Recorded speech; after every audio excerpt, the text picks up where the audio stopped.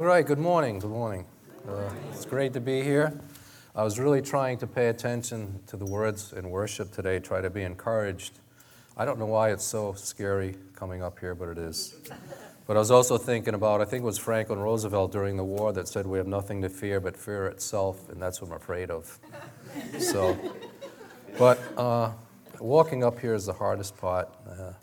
My objective, whenever Rich asks me to teach, I want to be faithful. I mean, my flesh says, let somebody else do it, but I do want to be faithful, and I want to serve my pastor, I want to serve God, I want to serve, the fellowship here. So I do things that are uncomfortable.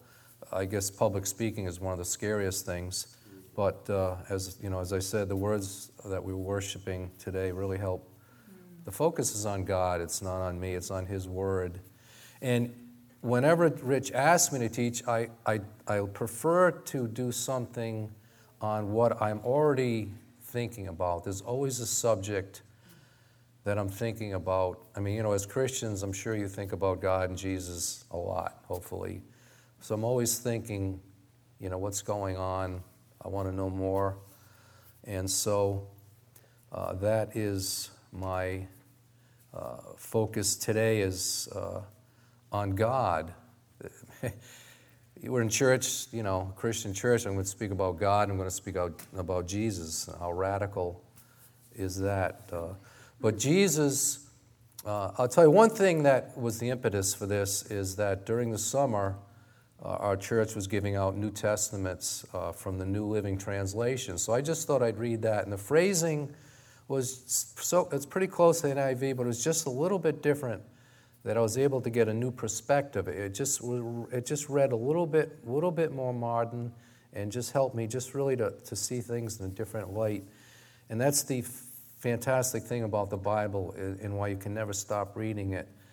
The words never change, but the application and how it feeds you, and how that relationship between you and God can change just by reading verses over and over again.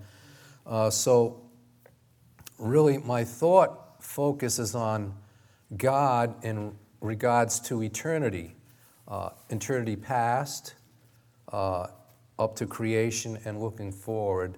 And how much can we know or understand about God? Really only what is written in His Word. That's what we can know about God.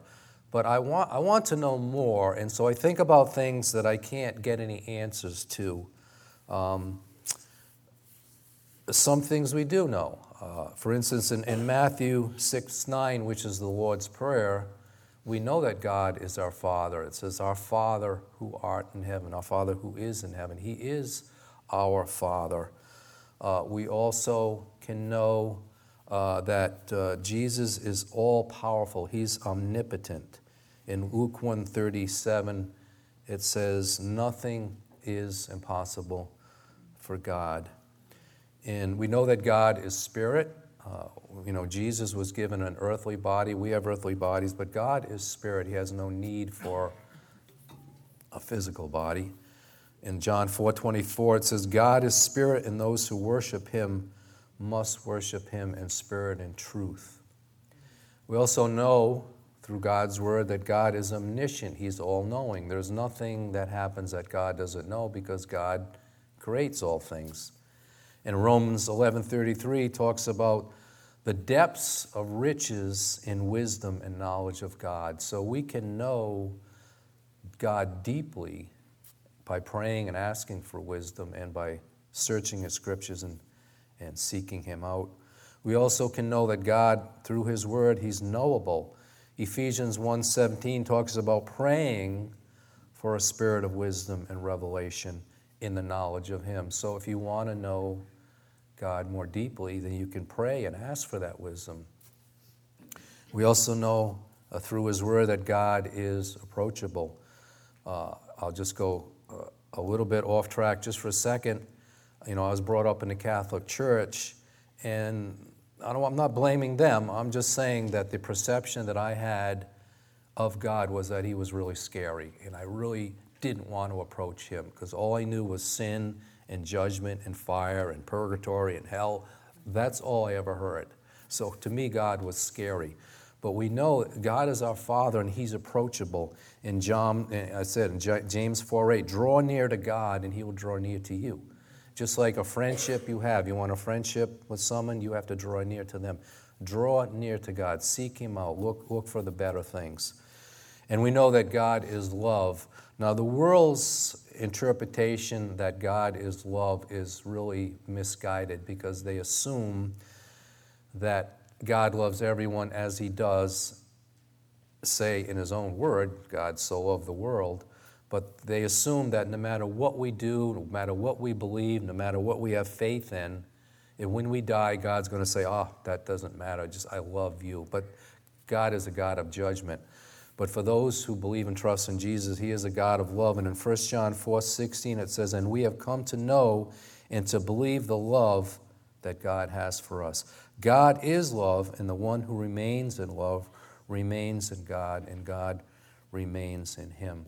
So these are just some things. We can know a lot about God by looking at His Word, and that's all we can really say for sure. We can speculate. And I think it's okay to speculate on things. Like it's okay to speculate what heaven will be like. Now, God says you'll never know. You'll never guess. You can't imagine. But we can try to understand. And, there have been a lot of books written. People have died and gone to heaven. And none of them are the same. They're all different. So I don't really put much stock in that. But I like to think about heaven, what it might be like. But who knows? But I also like to think about God and things that I can't know. And like I said, I can ask questions and I can wonder, but we can't really know. I just want you to turn to Genesis 1:1. I'm not doing a study in Genesis, and I know you all know the verse, and you don't really need to turn there, but I think it's better if you look at it. And, like I said, you know the verses without even opening. It says, in the beginning. And I know there's a lot of debate about what the beginning is and all that, and I'm not going to debate that either. But it says, in the beginning, God created the heavens and the earth. Well, again, I know there's a debate here on what happened between verse 1 and verse 2, and I'm not debating that. But I just wonder, there's no time in heaven. God is timeless. You can't say that God is old. He has no age. But I think about eternity past. Like, how far back did eternity past go? Well, we don't know. I just like to think about it because it blows my mind. And how far forward does eternity go? Well, it never stops. It's just like space. You look up at the Hubble space photographs and you see how big space is. And I think, well, how can it be so big? You'd think you'd run out of space. But if you ran out of space, what would be after that? It would be nothing. So, I think about these things, usually when I'm trying to sleep. And so I don't sleep, but I can't know these things, but it just inspires my love and appreciation for God and who He is. God is timeless.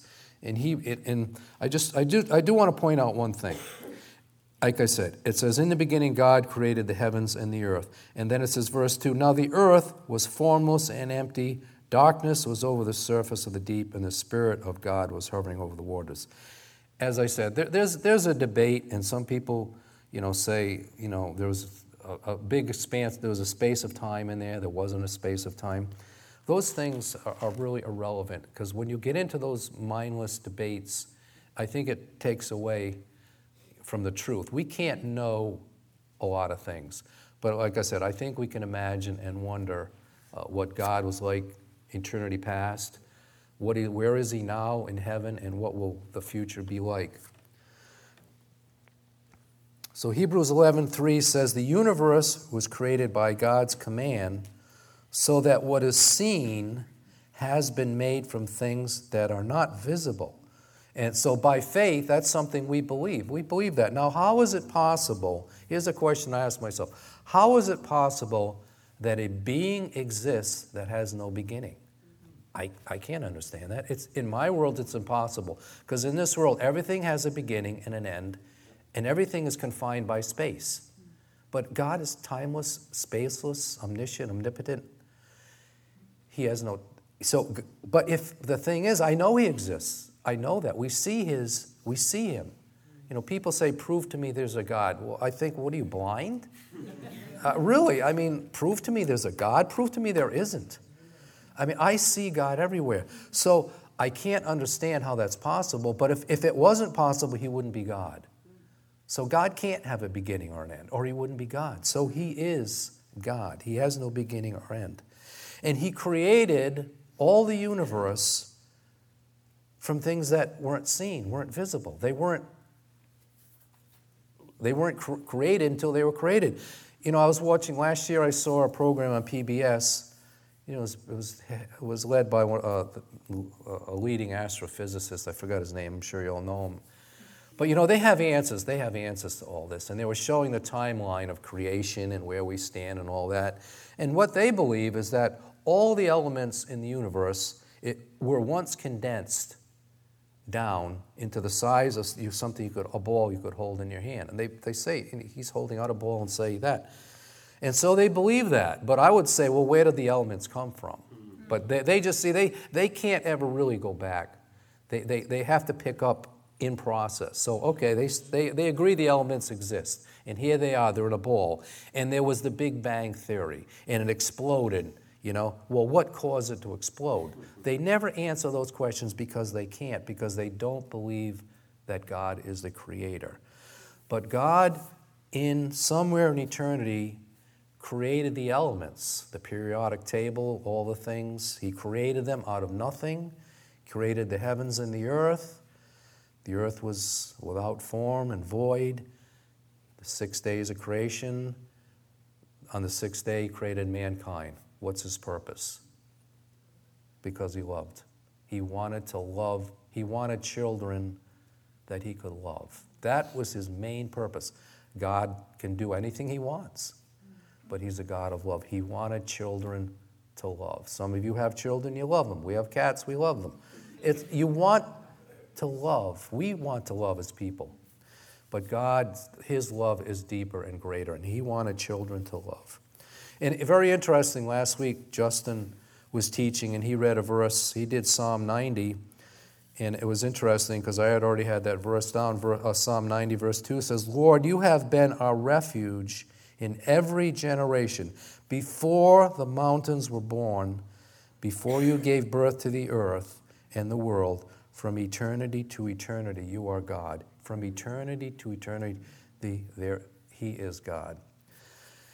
So as I said, you know, what about before the beginning? How long? I can't know these things. I think it's fun to think about, but if you can't get bogged down in trying to debate those with people who don't believe. But I like to think about those things. Again, God's primary purpose in creation was to love. And so, what was how would God express that love to his people? Well, he created the world, an atmosphere, you know, people, animals, the whole thing. Mankind, Garden of Eden, we fall into sin. Now, God knows all those things, right?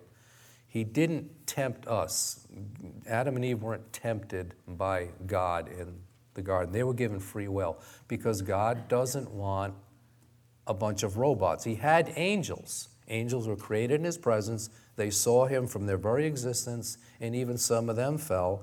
But he didn't want to create robots. He wants children who choose to love him.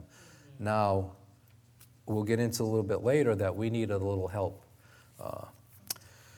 But he sent Jesus, okay? You know the whole story from Adam and Eve, Israel, and all their struggles. Now, we know in John 1:1, it says, in the beginning was the Word, and the Word was God. The Word was with God. So we know that Jesus is the Creator. He is the Word. That is, we really can't understand the true relationship of the Trinity, Father, Son, Holy Spirit. We know they're all equal. They're not three different gods. They're one God. But that's another thing we can think about, but if you try to explain it or debate it or understand it, It's beyond our understanding. We know that God is God, Jesus is God, the Holy Spirit is God, but there's some kind of relationship between the Father and Jesus, where the Father has given Jesus dominion over the earth. So he gave him the purpose of creating the heavens and the earth and then coming to be the Savior. Now, Hebrews 1:1 says, long ago God spoke to the fathers by the prophets at different times and in different ways.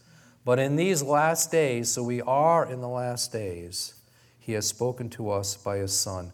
God has appointed him heir of all things and made the universe through him. The Son is the radiance of God's glory in the exact expression of his nature, sustaining all things by his powerful word. And so as you read through the New Testament, you'll find out if you want to know God and see God, you look at Jesus, because we can't see God. But when we see Jesus in the New Testament, you can see God, because Jesus' purpose was to glorify the Father and to bring his people to him. So if we want to know God better, we need to know him. We can know him best through Jesus. And 1 Timothy 6:15 says, King of kings, Lord of lords, the only immortal God, dwelling in unapproachable light. In Ephesians, if you turn to Ephesians chapter 1,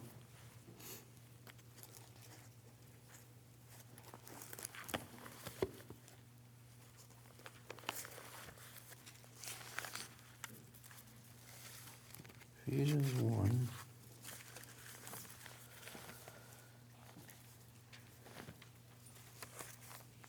Here it is. Ephesians 1, 3-8, it talks about being chosen by him. In Ephesians 1, verse 3, it says, Praise be to the God and Father of our Lord Jesus Christ, who has blessed us in the heavenly realms with every spiritual blessing in Christ. For he chose us in him before the creation of the world to be holy and blameless in his sight. In love, he predestined us to be adopted as his sons through Jesus Christ, in accordance with his pleasure and will, to the praise of his glorious grace, which he has freely given us in the one he loves. In him we have redemption through his blood, the forgiveness of sins, in accordance with the riches of God's grace that he lavished on us with all wisdom and understanding. So we know from this verse that if you are a believer, you are chosen by God. So that stirs up the debate about, predestination, election. We know they both exist. And there are some who choose to make that a stumbling block. They want to debate it. Yes, we have free will. The Bible says we have free will. We have the ability to choose God or reject God. But God also says that we're chosen. They both exist. We can try to debate them. Churches have been split over that. But they both exist. It's both true. You have free will. You can reject God or accept Jesus. Some of you here have accepted Jesus. Maybe some of you haven't. Well, you haven't because you've rejected Jesus. It's not because God say no. The God hasn't stopped you. If you hear and haven't accepted Jesus, that's your choice. You have free will. And if you accept Jesus, then you'll be chosen. As I said, churches have been split because of that, but they both exist. They're both true. You have free will. You can choose or not choose. But if you're a believer, then God has chosen you before even creation. This was the discussion between the Father and the Son before the universe was created. They had some kind of a discussion where, God says, I'm going to create people, and these are them. I'm going to give them to you. I want these. These are my children. And so Jesus comes to be the good shepherd. And, we are compared to being sheep. And I don't think, we know people always say, well, sheep, that's because sheep are dumb. And I don't think that's the analogy at all. It's just because the shepherd, his job was to watch over and protect the sheep. And the sheep needed the shepherd. All they knew is that if they were hungry, to eat some grass, That's all they need to know. They don't need to know anything else. Jesus, the shepherd, would protect them at night and during the day, lead them to water, lead them to the fields to graze. So Jesus is the good shepherd. And this is what really I've really been thinking about. If you turn to John chapter 10,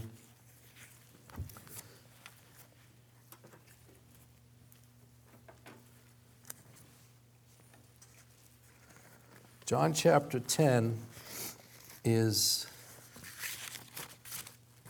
one place where Jesus is being described as the Good Shepherd.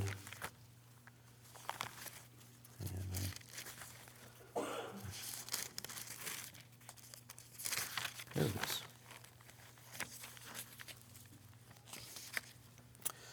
And so he's speaking, he's teaching, and in those days people really understood sheep. And that's why he's using an analogy that may not be as familiar to us, because we don't have sheep, but in those days, caring for livestock was a common thing, and people understood what he was talking about. In verse 1 of chapter 10, it says, I tell you the truth, the man who does not enter the sheep pen by the gate, but climbs in some other way, is a thief and a robber. The man who enters by the gate is the shepherd of the sheep. The watchman opens the gate for him, and the sheep listen to his voice. He calls his own sheep by name and leads them out. And so what he's talking about here is sometimes when the sheep were brought into the city, they would share a common sheepfold. And sometimes there would be one shepherd who was appointed to watch over the flocks, and they would be mixed so that the other shepherds could go attend to business and give them a little time off there. And what would happen was, apparently sheep, there was a relationship between the sheep and the shepherd. There would be a particular song that the shepherd would sing, or they would recognize his voice, or he would whistle. There'd be something that the shepherd would do, and the sheep would connect. They would bond with that. And so when they were out in the field, that was a sound that they always related to, and they would say, okay, that's my shepherd. Let's follow his voice. Let's follow where he's going. They'd feel safe. And like I said, he'd lead them to water or to pasture. He always did good things for them, leading them, besides still waters and to greener pastures, just like it says. And so they would recognize his voice. And so even though the sheep were mixed in this common sheepfold, when the shepherd came, he would call them by name, and they would come out. Only the ones that heard his voice would come out. But sometimes when the shepherd wasn't paying careful attention to these communal sheepfolds, robbers would want to come and steal sheep because it was value, it was a commodity. And so they would try to sneak in, not through the gate, because the shepherd would be at the gate. They would sneak in by some other way. They would be robbers and thieves. And he's talking obviously about Satan wants to come in, not through the gate where the shepherd is protecting him, but he wants to come around into our lives, and he wants to steal our faith. He wants to steal those seeds that Jesus planted, the seeds of salvation. And so that's the correlation here. Thieves and robbers would come, and they'd sneak in over the wall.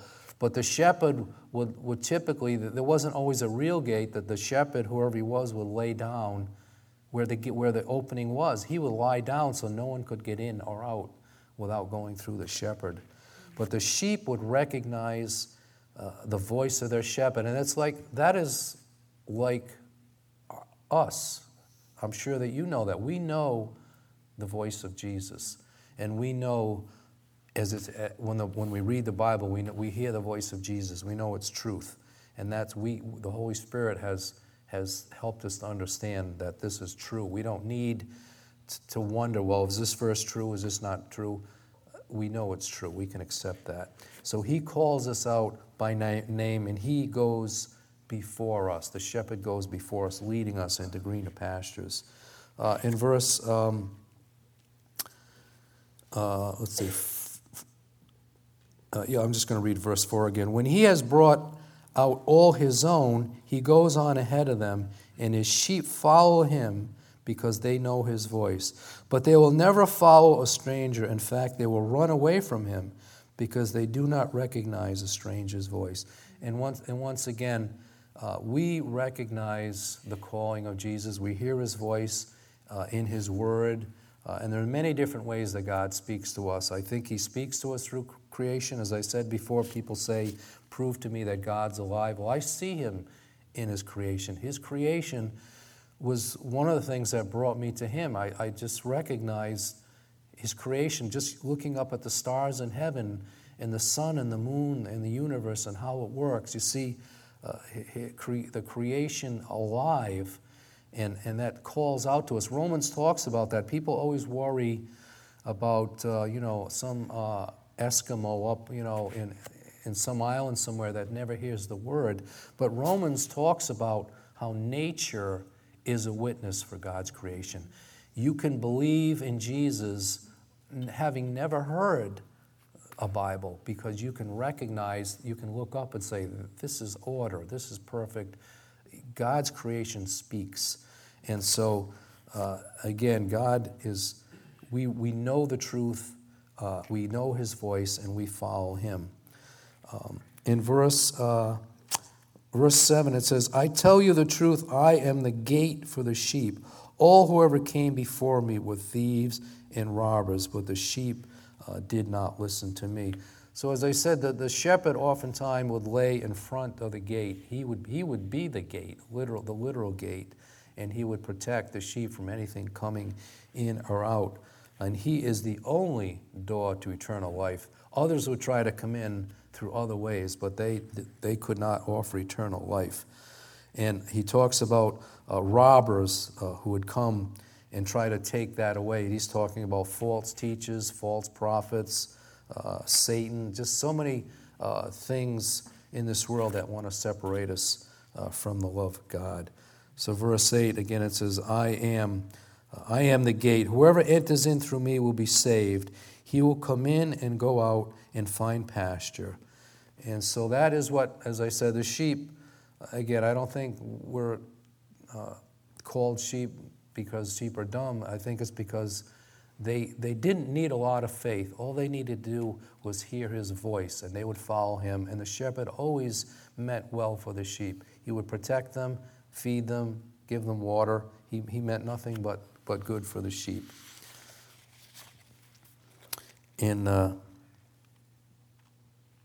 verse 10, the thief comes only to steal and kill and destroy. I have come that they may have life and have it to the full. I am the good shepherd. The good shepherd lays down his life for the sheep. The hired hand is not the shepherd who owns the sheep. So when he sees the wolf coming, he abandons the sheep and runs away. Then the wolf attacks the flock and scatters it. The man runs away because he is a hired hand and cares nothing for the sheep.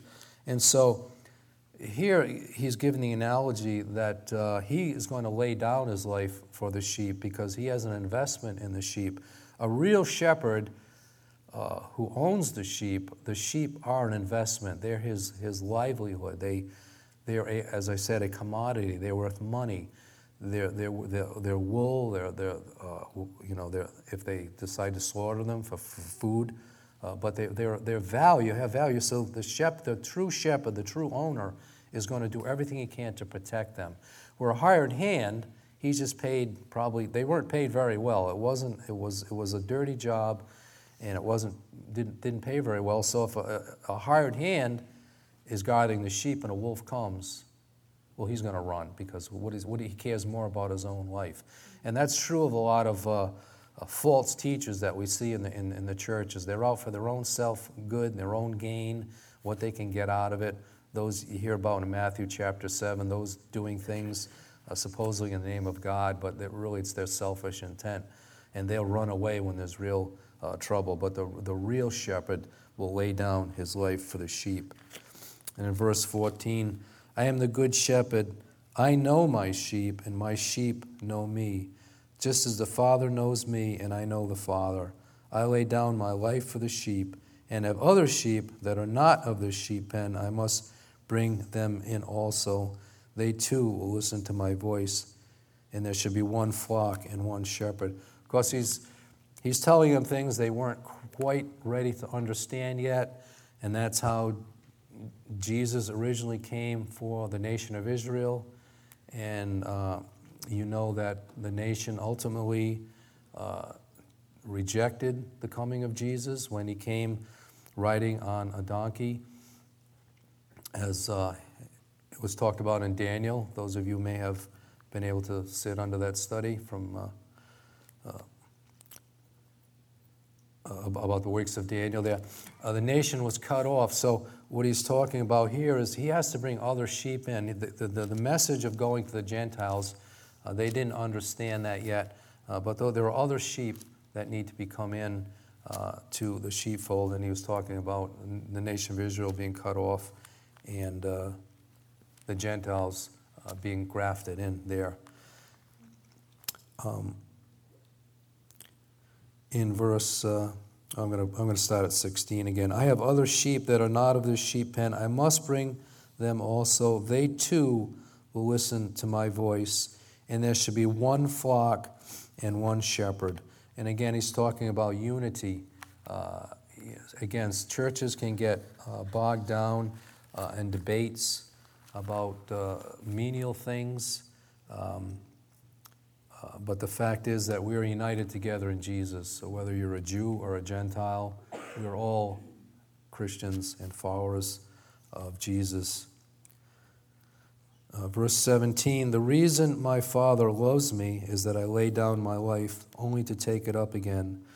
No one takes it from me, but I lay it down of my own accord. I have authority to lay it down and authority to take it up again. This command I received from my Father. And so, again, get back to God's intent and free will and being chosen and election, we know what God's will is. God says, I am not willing that any should perish. We know that in John 3:16, God said he loved the world. There was no exclusions there. There were no exceptions. That encompassed every person that ever been born. God has a love for them, which we can't really understand because we know we're commanded to love each other, and we're commanded to love our enemies. It doesn't quite come as natural to us. It's very difficult sometimes. It's something we have to pray for, pray about, ask for wisdom, ask for help, pray for love, ask for love. But we know that God's will is that none should perish. But as I said before, yes, God is a God of love, but if you want to look at the book of Revelation, you'll find out that there's a wide path of destruction, that God cannot dwell with sin, and he is a judging God, and those who reject Jesus will be destroyed, and they will be judged. But ultimately, God is a God of love, and the one desire of his heart is to have children that he could love. And again, as I said, this was a plan that Jesus and the Father had going back in sometime eternity past, before the whole system was created, the heavens and the universe. And one day God will bring a conclusion that he ultimately desires for, and that is to live and reign with him. But as I said, Jesus came, God in the flesh. And that's another thing that I try to understand, because every other religion promotes basically good works. In other words, you have to do something to prove you're good enough. And that's why so many people in this world are hopeless. Can you imagine trying to do good works with no promise that there was any eternity for you? And how the despair and the hopelessness that must create. And I also think about when I was reading through the New Testament, it became so clear to me how many people are truly rejecting God. I don't understand that. When you read about in Revelation, when God's judgment is being brought down on the earth, and it's clear that people know who that judgment is coming from, and yet they still, in their hearts, they reject God. They clench their fists and they shake their fist at God, because I cannot understand how they could reject knowing that there is a righteous God and a judging God. But again, God is love, and his desire is to love his sheep, to love his children. And it says in Revelation, there'll be a new heaven and a new earth, and God will be our God, and we'll be his people. We'll see him face to face. And we don't know what God has in store for us, but we know that his purpose. Look at the dropsies. I got too many markers in my Bible here. I should hold this way. The final thought on Jesus being the good shepherd is in John chapter 17.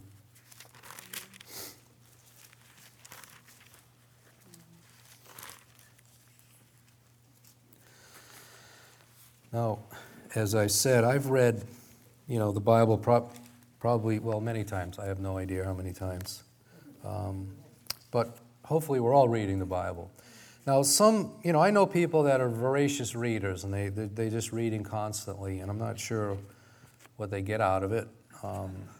Because a lot of people read like romance novels and murder mysteries and, Harry Potter stuff. And if you want to read that, that's fine. If I'm going to read something, I like to gain some knowledge. I like it to be history, not fictional. I like it to be something. I like to learn something. But I would imagine if somebody read a book, let's say it was Harry Potter, Now, maybe some will go back and read it again, but basically you read the book, you know what happens. You may forget some of the details over time, but basically the plot, what happens, nothing changes. So you go back and read it again, you're not going to go, oh, that's totally different. Now, the Word of God never changes. Now, there are different interpretations, and that's another hang-up people have. You can only read this Bible, the other ones are condemned. I've never seen one that denied Jesus. I mean, New NIV, New King James, Old King James, New Living Translation. You clearly can understand that Jesus is Lord, that Jesus is Savior. But the Word of God, it doesn't change. The words don't change. But as I experimented over these past couple of months by just reading a different translation, I saw things I see things in a different way, and that inspires my faith to want to know God more. And that's the amazing thing about the Bible. We know it's it's a two-edged sword, but the meaning and the applications can change every time you read it. You can be in a situation where a verse just jumps out at you, and it's exactly what you need to read at that particular time. And it just helps our soul, it helps our spirit, it helps to heal wounds, it helps to heal friendships. It's a healing word, and it always, even though we know Jesus is Lord, it helps to bring us closer and closer and closer to Him. And so that was my as I said, my experiment reading a different translation. It really has inspired me to know God and to know Him more deeply. I don't want to get to heaven, and I know God knows. He knows me. He knows my name. He's not going to not know who I am. But I don't want to get there and be a stranger. Like, who are you? Who are you again? I want to say, hey, I've been waiting for you. I've been looking for you. I've been hoping you'd come, So I want to know God more deeply while we have the time to do that. And that brings me to John chapter 17. And I had a little conflict with this because I wasn't sure how much to expound on it, how much to comment on it. John chapter 17, I've read this lately in a way that I've never seen before. This is a personal letter from Jesus to His Father regarding His love for His sheep. It's a prayer that he laid down his life, that he finished the work, and that he glorified the Father, and he'll bring us to him. And again, over and over and over again, Jesus says, I will not lose any that you have given to me. And what I'd like to do is finish just by reading John chapter 17, and I may or may not comment. That was my debate. I think it would be better if I didn't, because it speaks better for itself. But if you join with me, I'd just like to read John chapter 17, and then just listen to Jesus and his love for the Father and his love for us, for the sheep. Father, the time has come. Glorify your Son, that your Son may glorify you. For you granted him authority over all people, that he might give eternal life to all those you have given to him. Now this is eternal life, that they may know you, the only true God, and Jesus Christ, whom you have sent. I have brought you glory on earth by completing the work you gave me to do. And now, Father, glorify me in your presence with the glory I had with you before the world began. I've revealed you to those whom you gave me out of this world. They were yours. You gave them to me, and they have obeyed your word. Now they know that everything you have given me comes from you.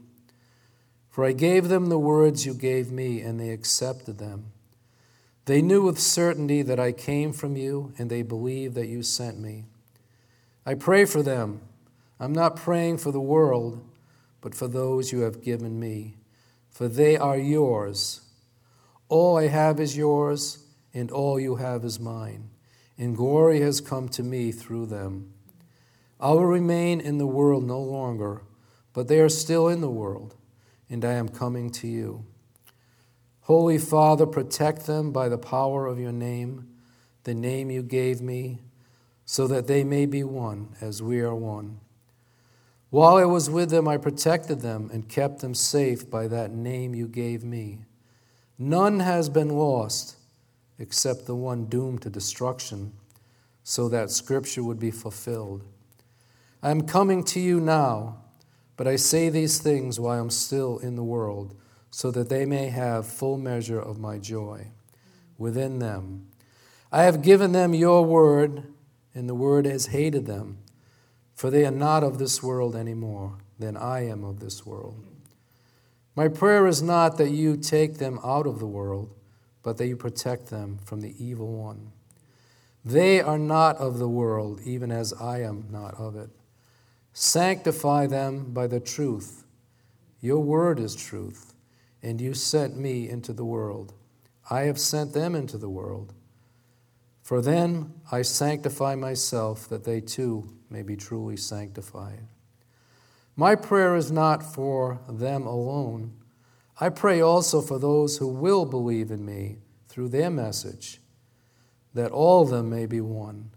Father, just as you are in me and I am in you, may they also be in us, so that the world may believe that you have sent me. I have given them the glory that you gave me, that they may be one as we are one. I in them, and you in me, may they be brought to complete unity, to let the world know that you sent me and have loved them even as you have loved me. Father, I want those you have given me to be with me where I am, and to see my glory, the glory you have given me because you loved me before the creation of the world. Righteous Father, through the world, though the world does not know you, I know you, and they know that you have sent me. I have made you known to them and will continue to make you known in order that the love you have for me may be in them and that I myself may be in them. So here it is obvious how much God loves us and how much Jesus loves us. And over and over he says, I will not lose any that you have given to me. And he says, I want those you've given me to be with me. That's what the Father wants. He wants us to be with him in heaven, in glory, for all eternity. You know, I think about the song Amazing Grace when it says, when we've been there 10,000 years, bright shining as the sun, we've no less days to sing God's praise than when we first begin. I don't want to spend 10,000 years on earth. That seems like a long, boring period of time. But I have a feeling in heaven, like somebody will say, hey, did you know 10,000 years had passed? You've got to be kidding me. Because it would be like not enough.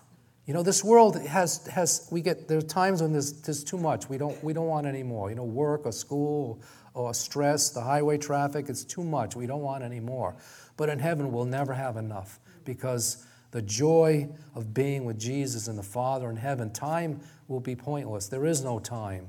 You know, people think, well, it sounds boring, eternity. We'll never be aware of eternity because it'll always be now. It'll always be in that moment. You'll always be with Jesus in that moment. There's no eternity. But that is God's wish. That's God's prayer. That's His desire for you to be in His presence. And that was His plan when He came to die for us. So, again, if you've made that decision, then I would just encourage myself and you just to draw closer to God, to know Him better now. If you haven't made that decision, you know, we don't know what tomorrow holds. You know, that's a decision you should make right now. And it's very simple. It's just confessing that you're a sinner and asking God to forgive you. Believe in your heart, confess with your mouth that Jesus is Lord and that He's risen from the dead, and you'll be saved. And you will be called. You'll be the chosen one. So let's praise God and let's pray. Father, we thank You for Your word, the word of God, which helps us to know You better. And Father, my prayer for myself and for us here at Calvary is just to know You better by serving You here in this community, by telling others. You know, You prayed that You were praying for others, not only that have heard the message, but that will hear our message. And so that's our job, Lord, tell others about Your love for them.